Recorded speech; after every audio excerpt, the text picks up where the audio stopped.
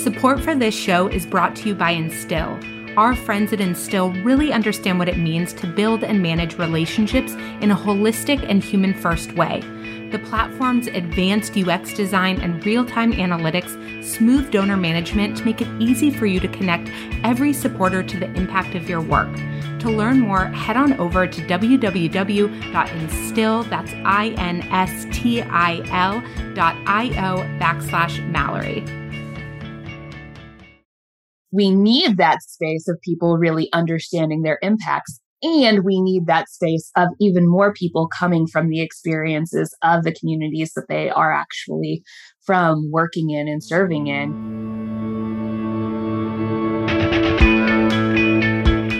Welcome back to episode 18.3 of What the Fundraising. I'm your host, Mallory Erickson, and this podcast is for impact leaders and change makers who are looking to fundamentally change the way they lead and fundraise. Thank you to our amazing sponsors over at Donor Perfect for making this special mini-series possible. In this week's 3-episode series, we are focusing on political organizing and political fundraising through an equity lens, and it's filled with stories, strategies, and tools that I wish I would have heard earlier in my career. In this episode, I interview the incredible Taylor Stewart. Taylor is the Vice President of Organizing Leadership at Leadership for Educational Equity, and her work centers on developing the leadership of LEE members to build powerful ecosystems in their communities filled with elected officials, policymakers, advocacy leaders, and organized constituencies. In this conversation, Taylor talks about what organizing really means, how to find that sweet spot between self-interest and community advocacy, and the ways we as a society can become more anti-racist, from our office and our homes to our policies. Taylor also shares her personal story working as a high school government teacher and how her career shifted to law, fundraising, and working for educational equity in the nonprofit space. There are so many important lessons throughout this episode, so let's dive in. Welcome, everyone. I am thrilled to be here today with Taylor Stewart, the VP of Organizing at LEE. We have had so many amazing conversations about LEE and the work that you all do this week, and I'm just thrilled to be here with you today. Thank you so much for having me. It's a pleasure to be here. So why don't we just start with, you were sharing a little bit before we hit record around your experience, what brings you to your work today, but I would love for you to share that with everyone. Absolutely. So I started my career as an educator in Baltimore City Schools.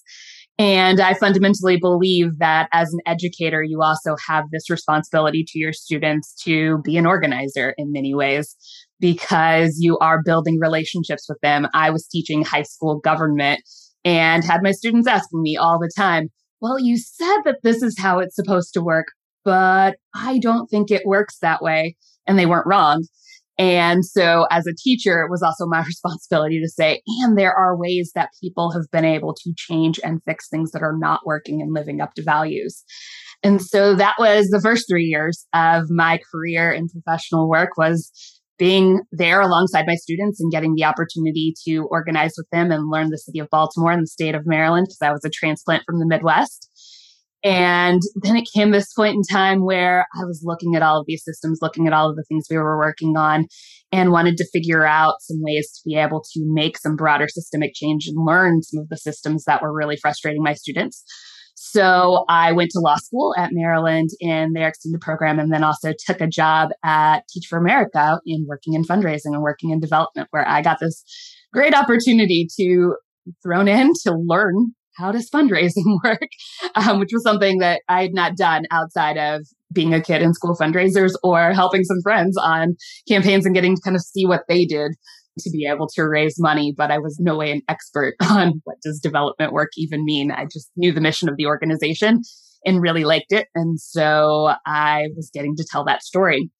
And in that work, I've often told people that you get to learn the landscape of power in a city incredibly well when you are fundraising in that place, because a lot of the ways that decisions are made around money end up moving down to how decisions are made around policies, how decisions are made around who gets to make decisions. And all of that flows through this network of who has money and can resource, especially a lot of the nonprofits that exist in a space. So then whose work gets valued and is able to continue and is lifted up as a model of where the city is going. And that influences a lot of policy. And so I got to learn the power map of Baltimore through that space of understand how organized money worked in Baltimore. And in that work was also doing just a lot of civic organizing with friends and trying to change laws and policies. And so when an opportunity at Leadership for Educational Equity came up to be able to start a region in Baltimore and actually do organizing work and actually make sure folks are going into high impact policy and advocacy roles, and that folks are getting into elected office and we can build an ecosystem, that was really exciting because I felt like I'd learned a lot about kind of how the systems were working and what I thought was working really well and the areas where I thought we needed to do better. And so I got to do that work and lead the region locally for about 6 years until then transitioned into getting to lead a portfolio of regions and support folks across the country and figure out how to do that work in lots of different cities. And then moved into getting to think about our organizing work kind of wholesale all across the country and making sure that we have the resources and the capacity to be able to see change coming from organized people. But that change can never be possible without the ongoing thing of organized money. And one of the things that is trickiest in the organizing space and being able to sustain work, sustain campaigns, and really build power is this space of where those two things hit together. So think about those topics a lot. Okay, I want to have you, I feel like the word organizing gets thrown around a lot.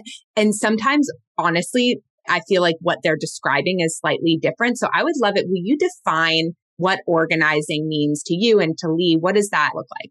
Yep. So organizing work is the work of being able to build power and shift power in communities by bringing together people collectively over a set of shared interests. But the most important interest there is around them being able to have the power to say, this is how our community should function and work, in tension with folks who are in positional power. So elected leaders, people who are appointed to positions, and folks who have organized money power, oftentimes private businesses or foundations, all of that kind of network of folks who we end up fundraising from. So like kind of organizing is at its best in working when all three of those kind of spaces of organized people, organized money, positional power are in tension with each other. But that tension is that healthy space of all exist in a place. And that power is not necessarily shared across them, but power exists in all of them. That's kind of the healthiest space of society for me. I love the way you explained that. I feel like that's really helpful. How much of this work or how transparent is the conversation around power in all of these pieces? You and I were talking a little bit. I mentioned there has been more transparent conversation in the nonprofit space recently about power and power dynamics, but talk to me a little bit about how that plays out in your work. Sure. So organized money is actually a concept that people might not recognize it from a language, but they know it when they see it. They can look around the place that they live. And if you ask them, well, who are some of the most powerful people? They will often mention kind of heads of businesses, or they'll mention companies. Or if you live in a city that has a lot of kind of foundations and the philanthropic kind of spaces, people will mention those. And the way that you think about those spaces and their power is that they get to say, these programs are the ones that work. These people are the ones that we want to invest in. And that keeps those programs sustained because ultimately, yes, we do work that we care about and are mission aligned on, but people also do need to have a paycheck and do need to be able to sustain work to keep it going. From the organizing perspective, one of the things that can be actually really hard about the fundraising space within organizing is it is also true that while civic organizing is really important, it also does take people who are in professional roles to be able to kind of move different things and sustain that work. And organizing is grounded in shifting power. And so you are inherently existing in and going to systems that have existed for a long time and have worked for folks. and making an argument that, yes, is around like, hey, these laws and policies need to change and you might be in agreement on that. But ultimately, you're saying we're going to do this in a way that changes that system that works for you. And we want you to invest in that, which also happens for campaigns for candidates who are trying to really move and change how things have operated and worked and trying to have a different look to who is in power. They have to then make a proposition of, I know that this thing has worked for you, and yet it's not working for everyone, and hope that the other person at the other side of the table is invested in that same change, even if it means that power is going to shift and be shared, and they may have more people being able to then make decisions, being able to then act in ways that are going to change things for a greater number of people. Wow. I really appreciate the way you framed that out. So when you all are making that case, and whether or not the person consciously perhaps understands what is personally at stake for them in investing in organizing work, what is the case around representative leadership to the everyday person who's not already bought in or involved in that work and perhaps doesn't even recognize, maybe you even want to start with like the scope of the problem and then why it's so important that we're changing it and how that case is made. So when we start and look out at the landscape of leaders who are especially in those positions of power, we know that we do not have systems that are representative of the full diversity and slate of our country. When we kind of look at different percentages in particular fields that are really kind of important to people's lives, I like to go down to kind of the local level and look at like, okay, do folks look like the folks they're representing?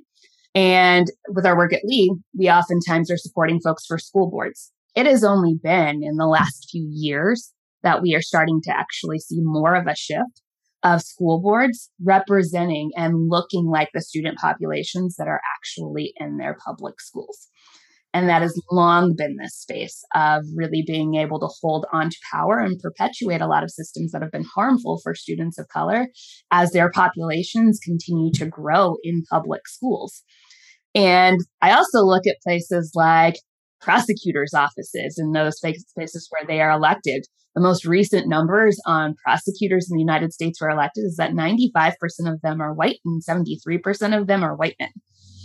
And if we look at the criminal justice system, that is not the makeup of the folks who are coming before judges and going through those prosecutorial systems and being harmed by systems for folks who aren't impacted by them on a day-to-day basis, don't come into the room necessarily with the experience of, these are folks who are in my community. I have a personal experience of family members, of close friends having been part of this legal justice system, and therefore not creating a system that is going to work for those communities. And when we see that happening, we end up perpetuating a lot of the racism, a lot of the poverty that has continued to go on in systems of oppression, because the ones who are making decisions are saying, hey, this actually works for me. This system seems to work. It's fair. It's on its face because it's fair for them. So going to that idea of it's fair for them, one of the things that we talk about a lot in organizing is this idea of you have to locate where the self-interest is for someone. So we kind of talk about the spectrum of you don't want people to be totally selfish and only concerned with themselves and like only for me. You also don't want people to be totally in this space of myself does not matter. I'm only self-sacrificial, because that is just a space of martyrdom.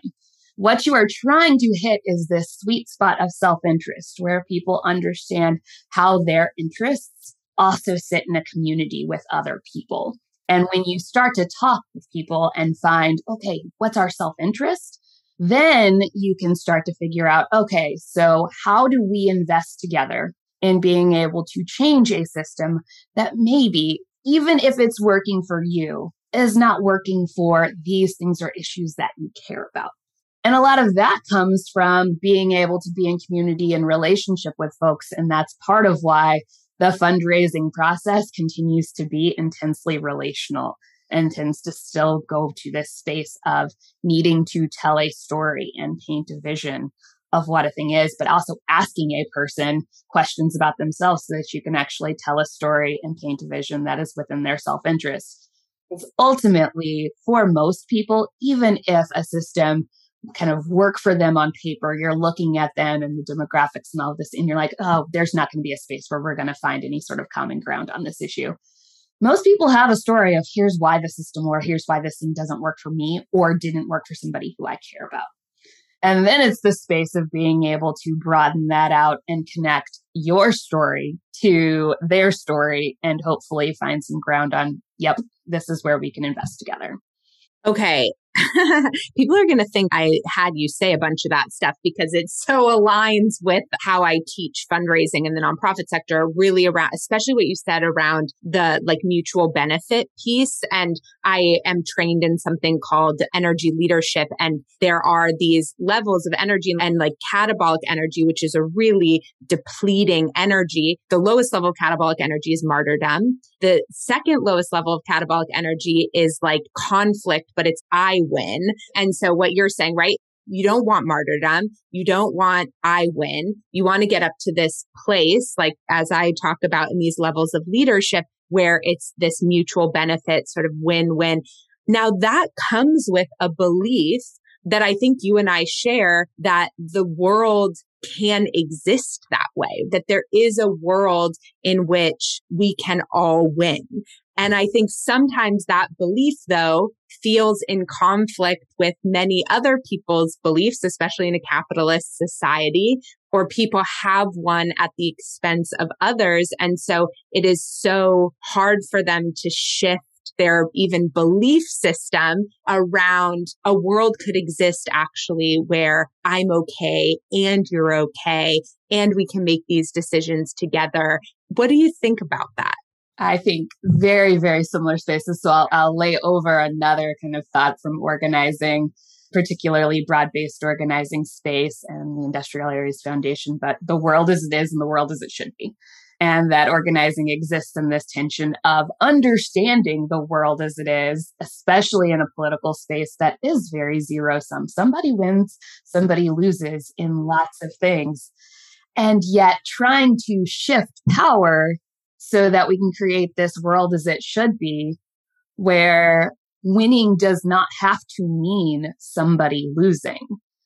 That winning, especially in a collective context where you are bringing lots of people together, having a shared interest, and then moving work forward from that space, can also mean, hey, we are coming to these elected leaders and we are putting a demand and we're putting tension on those folks. But doing the thing that is the right policy decision also means deeper relationship with those leaders, also means a win that those leaders can celebrate right along with and in community with other folks. And it can mean their ongoing space of getting to continue to lead because people are invested and have built a level of trust. And so there is this kind of space where we have to hold intention, the recognizing the world as it is, all of those things exist. And yes, it is possible to get to those wins on things that are in the world as it should be, but that a lot of those are going to be rooted then in relationship and having those hard conversations and being able to figure out what that space of mutual benefit and self-interest really is. You keep using the word systems. And I had a conversation with someone recently around the last 18 months. I'm sure if we tracked it on Google Analytics or whatever, the term like systematic racism has been used more than we heard it before. But I don't think that a lot of people necessarily understand what that means. So they hear this term systematic racism being used all the time. They're starting to hear anti-racist work, all these other terms, but they don't necessarily understand maybe the intersection between them or even what systems are at play. I'm curious as you guys do the systems level work, where's the intersection between that and like individual anti-racism work? It's one of those things that some of the kind of frameworks that we think about in using as we work with our members on the leadership development around helping them really understand what is racism when we're talking about it. What is this system structural sort of space? As one framework is the 4 faces of oppression. So helping folks understand racism from a space of internalized, which is like the experience of racism, and therefore the ways that including people of color will end up acting in ways that perpetuate racist systems because it is what they've experienced and known. To interpersonal, which is the kind that tends to be really familiar for folks of this person or this group of people acting in a racist manner toward a particular group of people, to then that space of systemic, where within like a particular law or policy, where within like a particular way that we operate and do things, are there baked in biases that are going to impact communities of color, to then the space of structural, how do those play off of each other? And all of those systems come together to create this whole structural system around that kind of racism, that space of racism. I think one other thing that we have like started to layer on and that I've had in conversations with members is Ibram Kendi's work in kind of talking about how does racism come about. And he says that lots of people think that racism exists because of first starting with people having some ignorant ideas about other folks, and then those developing into like a broader scale racist idea, and then that turning out into discrimination in systems. So it starts like at an individual level and then ends up at a system. And he says, actually, no, it goes the other way around, that people with an interest to be able to do something, to discriminate in some sort of way. And it doesn't even have to be like that their interest is discrimination, but the way that they would achieve it is through needing to do that discrimination, will then justify that through a set of racist ideas. And that then creates this space of people then having that ignorance because that's what the system around them is saying. So whenever we look at that from a space of schools, we have a long history of not wanting to really fund and resource schools in the ways that they need to be. So we start from this space of, well, we only want to give this much money in a budget. It doesn't have to be coming initially from that space of, oh, that's because we don't want to invest in communities of color that have been severely disinvested in for really long periods of time. It's saying, nope, if we're looking across our electorate, if we're looking across people in a community, we want to resource here and not resource here because we think that that will help our electoral gains. We think that that will help please the most people across the folks that we have to please. So you go there and you have that first decision about funding, and we see severe funding imbalances in schools. But then we justify that by saying, well, why would we want to focus in on those schools in those urban or inner city communities? Because students there, it's been a waste. We haven't seen gains. We haven't seen the improvements in education. We haven't seen the real investment. And hey, did you know that families in a lot of those communities don't really care about education as much, and that they are really not as invested? And so putting this money in there is going to continually be a waste. And then you get a whole lot of people who develop these ideas about places across the country, from where I live in Baltimore to places like Chicago, to communities in New York, to communities throughout the South, that end up giving these ideas of, oh, well, yeah, but those families in those communities don't really care about education, and therefore we don't have to invest as much. And therefore it's fine if like we invest where education is really going to be valued. And that ends up perpetuating lots of laws and policies, and it becomes acceptable because it's less tuned to what people would say, oh, well, that's not about racism. That's just about the way things are. When all of it came from this place of making a decision about the system that absolutely had true racist impacts on people, and then being able to describe that decision in ways that are going to continue to perpetuate really racist ideas. First Tee of Greater Akron needed to switch from an outdated donor management system to something more user-friendly. With Bloomerang, they found that and more. Executive Director Josh Smith commented, "We love Bloomerang. It's saved time. It's helped us raise more funds. By investing in a donor database that they actually loved using, First Tee of Greater Akron was able to raise more funds and continue creating lasting change in their community. To listen to the full interview with First Tee of Greater Akron, visit bloomerang.com/whatthefundraising or click the link in the show notes. You know, it's interesting as I'm thinking about what you're saying, and I'm curious how that kind of meets up with this trend we see in the nonprofit sector all the time, where maybe it's mixed with that martyrdom energy, but like the white savior, like we know better energy. Like when you were talking before about representation on school boards, and I was thinking, I was like, gosh, like that seems so obvious to me that a school board should look the same as the student body it represents. Like that kind of just seems like a no-brainer. And I'm like, I was like, but why doesn't that happen in addition to everything you just laid out and all those different power dynamics? But I wonder, is another reason that it doesn't happen that way is because people believe that they know better than the local community when it comes to solving problems. How do those things intersect? The disengagement of we don't want to put money there anymore because it doesn't work, and the like, we know how to fix this problem, and removing the decision-making and autonomy from community. Absolutely. I think another direction that space of the ignorant ideas that are kind of bred out of discriminatory systems ends up being that even really well-meaning people go into spaces and say, well, this just needs a technical solution with expertise. And folks there would absolutely do this if they just knew better. But because I've had the benefit of knowing all of these things, then I can come in and I can bring that expertise. And we end up creating a whole lot of spaces of policies that are well-meaning, but don't actually meet the needs of the folks who are in the community, because there's a lot of solutions around things that nobody was asking for. And so I think of how many times like folks on Twitter post like, who asked for this?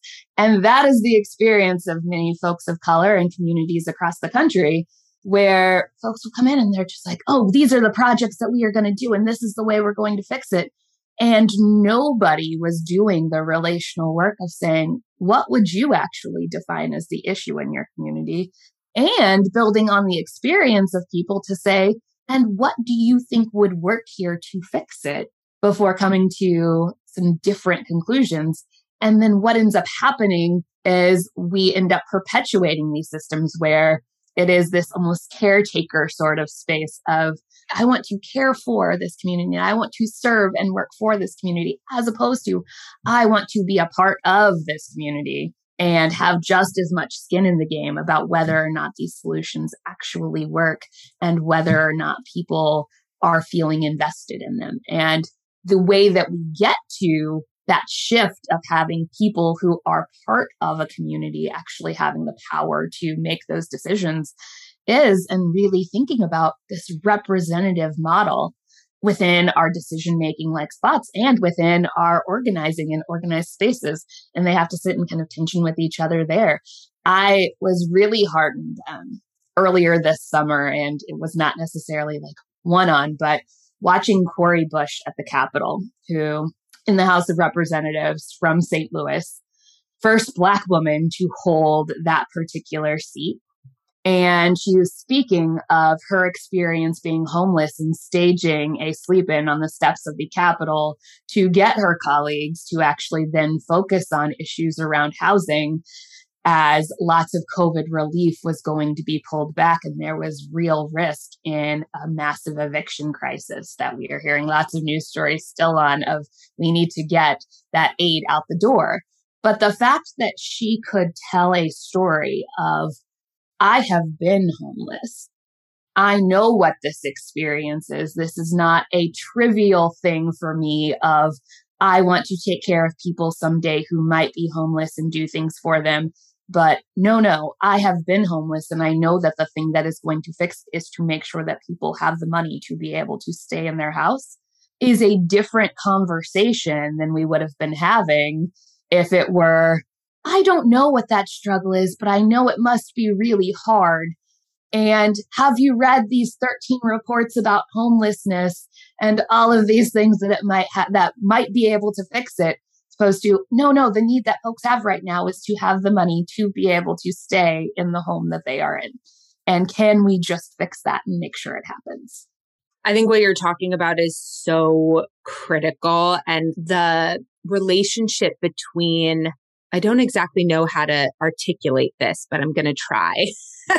I talk in my work, in coaching work, a lot of the times, people will say, is it bad that I did this thing? And I'm going to give a really superficial example. Is it bad that I binged Netflix for 3 hours? And I'm like, well, we can't really evaluate the action alone. What drove the action? How did you feel after the action? How much consciousness was involved in the action? Did you say, it's going to feel really good for me to lay on this couch for 3 hours and watch Netflix?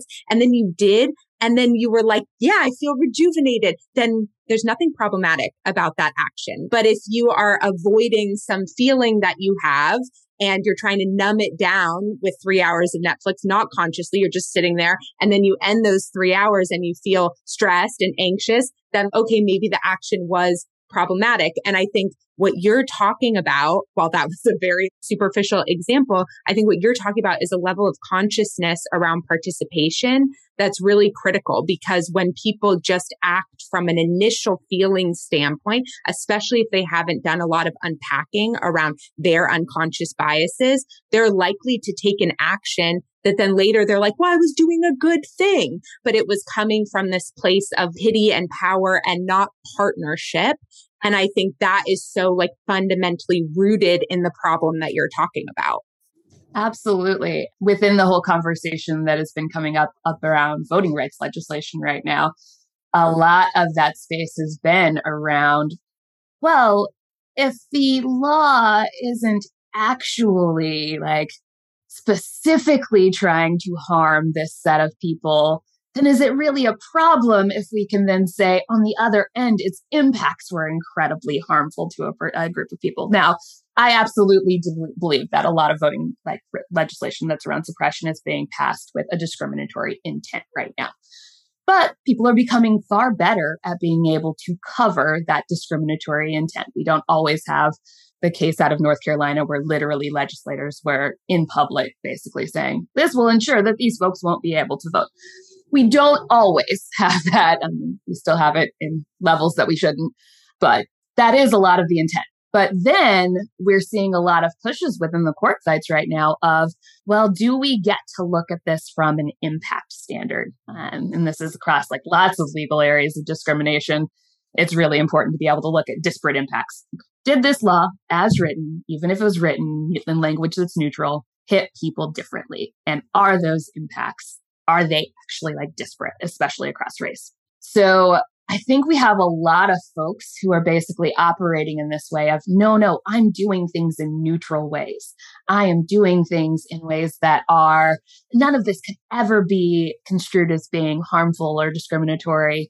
But people don't know what they don't know, or they do know it and they're kind of ignoring a thing of, hey, here is this community that if I don't share background with, then I need to share relationship with. If I don't do those things, then I will probably put policies into motion that I don't even realize the ways that they could be harmful, because I'm writing policies from my worldview. And as much as I studied the law, but I could still only write laws that were around my own experience, around my own worldview of here's how things should work. So as much study as you have done, it can't counteract all of the years of experience about this is how things function and how they work for me. So we need that space of people really understanding their impacts. And we need that space of even more people coming from the experiences of the communities that they are actually from, working in and serving in, so that we can then see that relationship building in laws and policies that are passed that are reflective of the experiences of the folks who most need the changes in laws and policies right now. We could keep talking about this, I think, for a very long time. I'm interested in your perspective on, okay, so these problems are big. And I also think, going back to what you said a little bit ago, just around how much of this work is holding two truths at the same time and existing in a gray space with a lot of hope and belief around what's possible, but oftentimes a lot of really challenging experiences in the day to day. And so what are some of the biggest barriers for individuals to engage in this process, particularly women or people of color? Like, in order to increase representation, there's this systemic issues that need to be addressed. And how can the collective we support individuals to be able to participate? And how does funding play into that? Absolutely. So as we think about folks who are coming at especially the space of elected leadership, who are not the usual suspects of who's going to be running for office, one of the first things that I've noticed from campaigns is there is this shift of the language on that you are not doing this alone that we have to get really, really good at. Because for a lot of folks from communities of color who are running for office, and for a lot of women, they do have to run this race that is about their name on a ballot and them being there. But also, the way that we know that society functions, they're representative of all of these other folks. And so that's a whole additional set of pressure that comes with running for office when you are a woman and a person of color, but leaning into that and really building communities around those candidates that support them fully is super important. One of the things I think about a lot is that in training folks to run for office in the fundraising, we use a lot of the terminology of the circles of benefit for fundraising, and that's used in nonprofit work as well. You start in the center with yourself and you basically work out into these concentric relationship circles. So you have to ask for money first from your friends and family, and that should be a big chunk of your money coming in, is what we say. And then you're going to move out to people who are acquaintances and that sort of space, and then move out to people who you share ideology with, moving out to people who are trying to back a winner, and then like getting out to like people who are trying to take out your opponent, and that sort of thing of like raising money. Circles of benefit is incredibly smart in helping people visualize kind of thinking about fundraising asks, and it is incredibly important for everybody to ask their friends and family.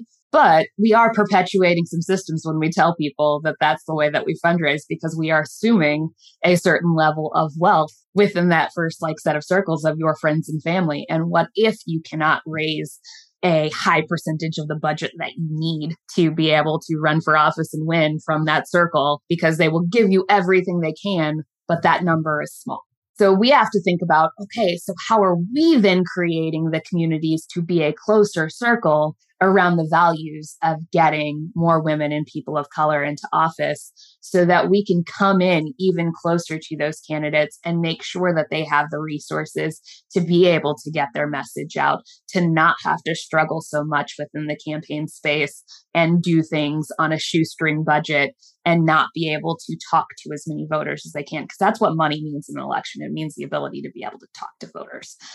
And so we have to shift our conceptions and not build so many frameworks on the ways that elections have worked in the past, and instead figure out how do we build better and stronger communities and put our own resources into the game on those fundraising pieces, because candidates will go through and they will do their call lists. I have sat with candidates doing that work, and I have watched especially women of color call through the list.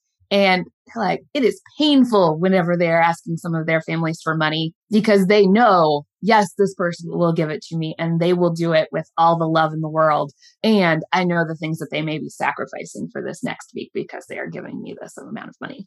And so how do we make sure that we are then saying, nope, in this new paradigm, we're going to build systems where we will put in the investment, because we believe in a world where more candidates of color are in elected office, where more women are in elected office, and we believe in the outcomes of that. We believe those are in our self-interest. So for folks who have means, they will do far more donating into those races, even if they don't necessarily know that person, even if that gift is not going to mean that they're going to become your best friend in your open ear, but instead that gift is going to mean that they're able to talk to more voters and ideally be able to make better decisions when they get into office because of their lived experience. I could not agree with that more. And it actually aligns with how I teach fundraising, because there's a similar thing that happens in nonprofit often where people, when they don't feel like their immediate network, everyone tells people, you're starting your nonprofit, start with friends and family rounds. And it drives me bananas because that is immediately going to create sort of problems in how nonprofits are formed. But I think what you're talking about is alignment. You start with alignment, which is what I teach. And it's like finding the people. When you were sharing this concentric circles, part of me was like, man, start with the people who are trying to unseat the other person.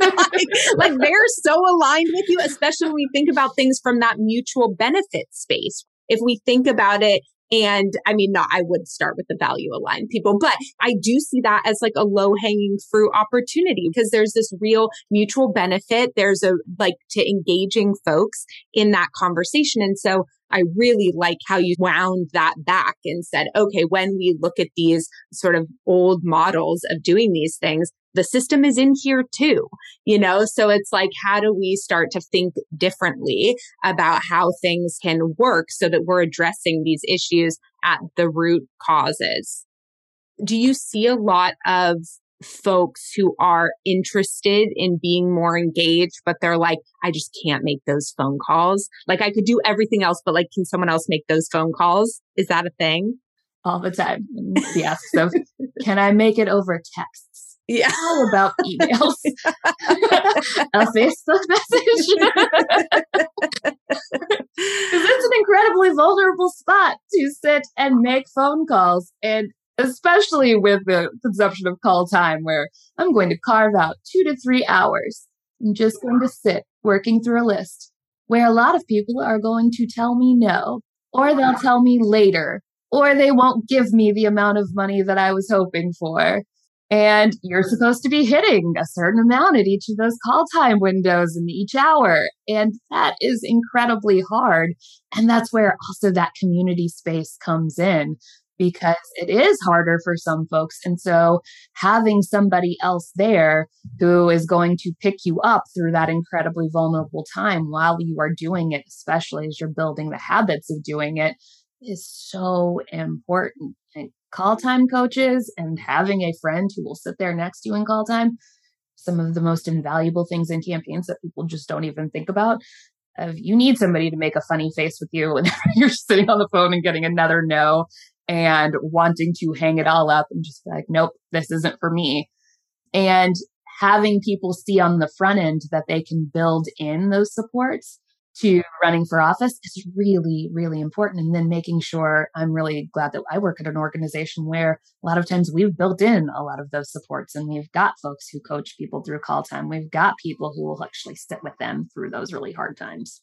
Oh my gosh, the nonprofit sector needs that too. We need call time coaches. I mean, it's so hard. I think sometimes I hear fundraisers say, I feel so overwhelmed. I'm feeling so exhausted all the time. And I'll have people come to me and they're like, I'm not even overworking, like time wise, right? They're like, I even reduced my hours to 32 hours a week and I'm still so exhausted all the time. And I think so much of that has to do with that fundraising is a numbers game that inherently involves a lot of rejection. And I think for small organizations, just like with political candidates, it's so personal. It feels so personal. And that is just a really exhausting place to be in, I think, unless you're able to really shift your mindset around this is a practice of organizing, and that this is about bringing people in and giving people an opportunity to engage and make a difference. And the thing I so appreciate about Lee is that while I know your success rate with first-time candidates is so much higher, I think your sort of framework and expectation setting around the purpose of campaigns is just something, a big reason why I wanted to do this series is for folks who are not in your world to recognize that like campaigns are about so much more than the winning and losing at the end of the campaign. And from an investment standpoint, we need, as the general public, to think differently about giving. Because I think really getting to know all of you, I was like, do I want to give? Because are they going to really win? And then it's like, wait, why have I think we've just been trained to think that way. But learning about how much happens within a campaign, the value that's created, the organizing that's happening, and realizing, I think sometimes there's this perception that the organizing bodies within community are the only things organized. And so they feel like a nice to have. And I think the thing that people need to recognize is actually things are already organized in this power structure. And we just don't see it happening because they're in positions of power and the web has been created. And so when we're organizing in community, it is to address something already organized that is not working for everyone, that is disenfranchising people, that is harming community. And so it's not some extra thing. Absolutely. It is always, I think we talk around it like the power mapping space, and then dismantling the power map. You're going to try to shift the thing that already exists, but literally have been in front of whiteboards creating that web with people and saying, okay, so then who here? And then how is this decision made? And how does that work? And it's this big web. And then when you start into the organizing space, you're basically saying, okay, so then how do we shift this? Where do we go in first? How do we move piece by piece and being able to change this so that it operates well for more people? And that's a lot of what campaigning is too. It's being able to say, okay, what are the current votes that exist out there? Who's been voting?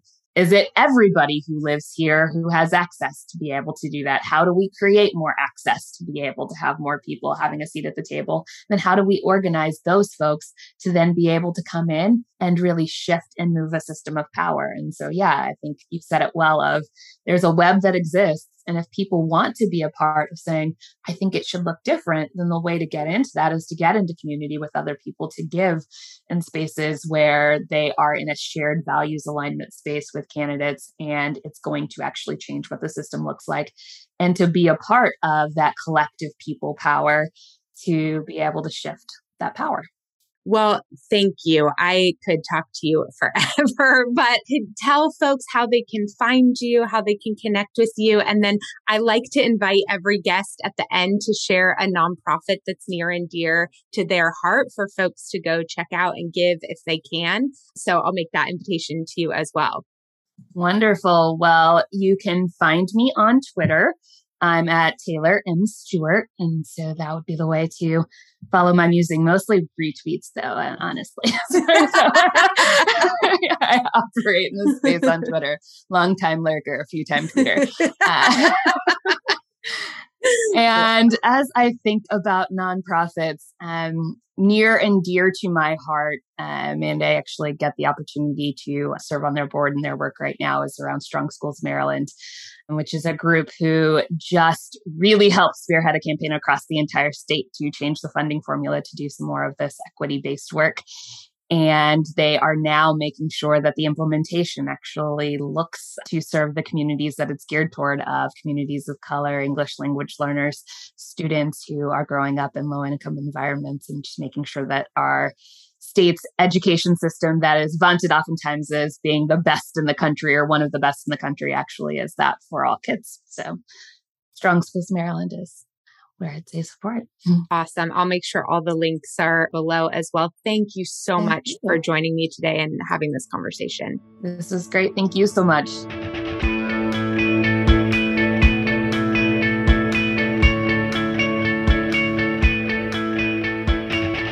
Wow. There is so much in here about how to focus on community-centric work and how important it is for us to look into our own beliefs and biases before they trickle down negatively into the programs we create.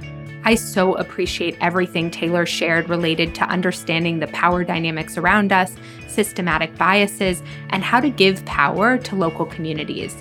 To get all of the detailed show notes from this episode, head on over to MalloryErickson.com/podcast.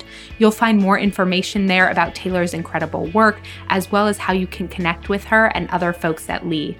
I'm so grateful to everyone at Leadership for Educational Equity. Like them, I believe our country needs diverse leaders like you in all halls of power. I appreciate their commitment to supporting civic leaders in stepping up to fight injustice. If this series has piqued your interest about getting involved in your local leadership, I highly encourage you to get in touch with the amazing folks over at Lee. Lastly, as always, thank you for spending this time with us today. If you enjoyed this episode, we would love it if you would give it a rating and review and share it with a friend. I'm so grateful for all of my listeners and the good, hard work you're doing to make our world a better place. If you miss me between episodes, stop by and say hello on Instagram under @whatthefundraising_. Have a great day, and I'll see you next week.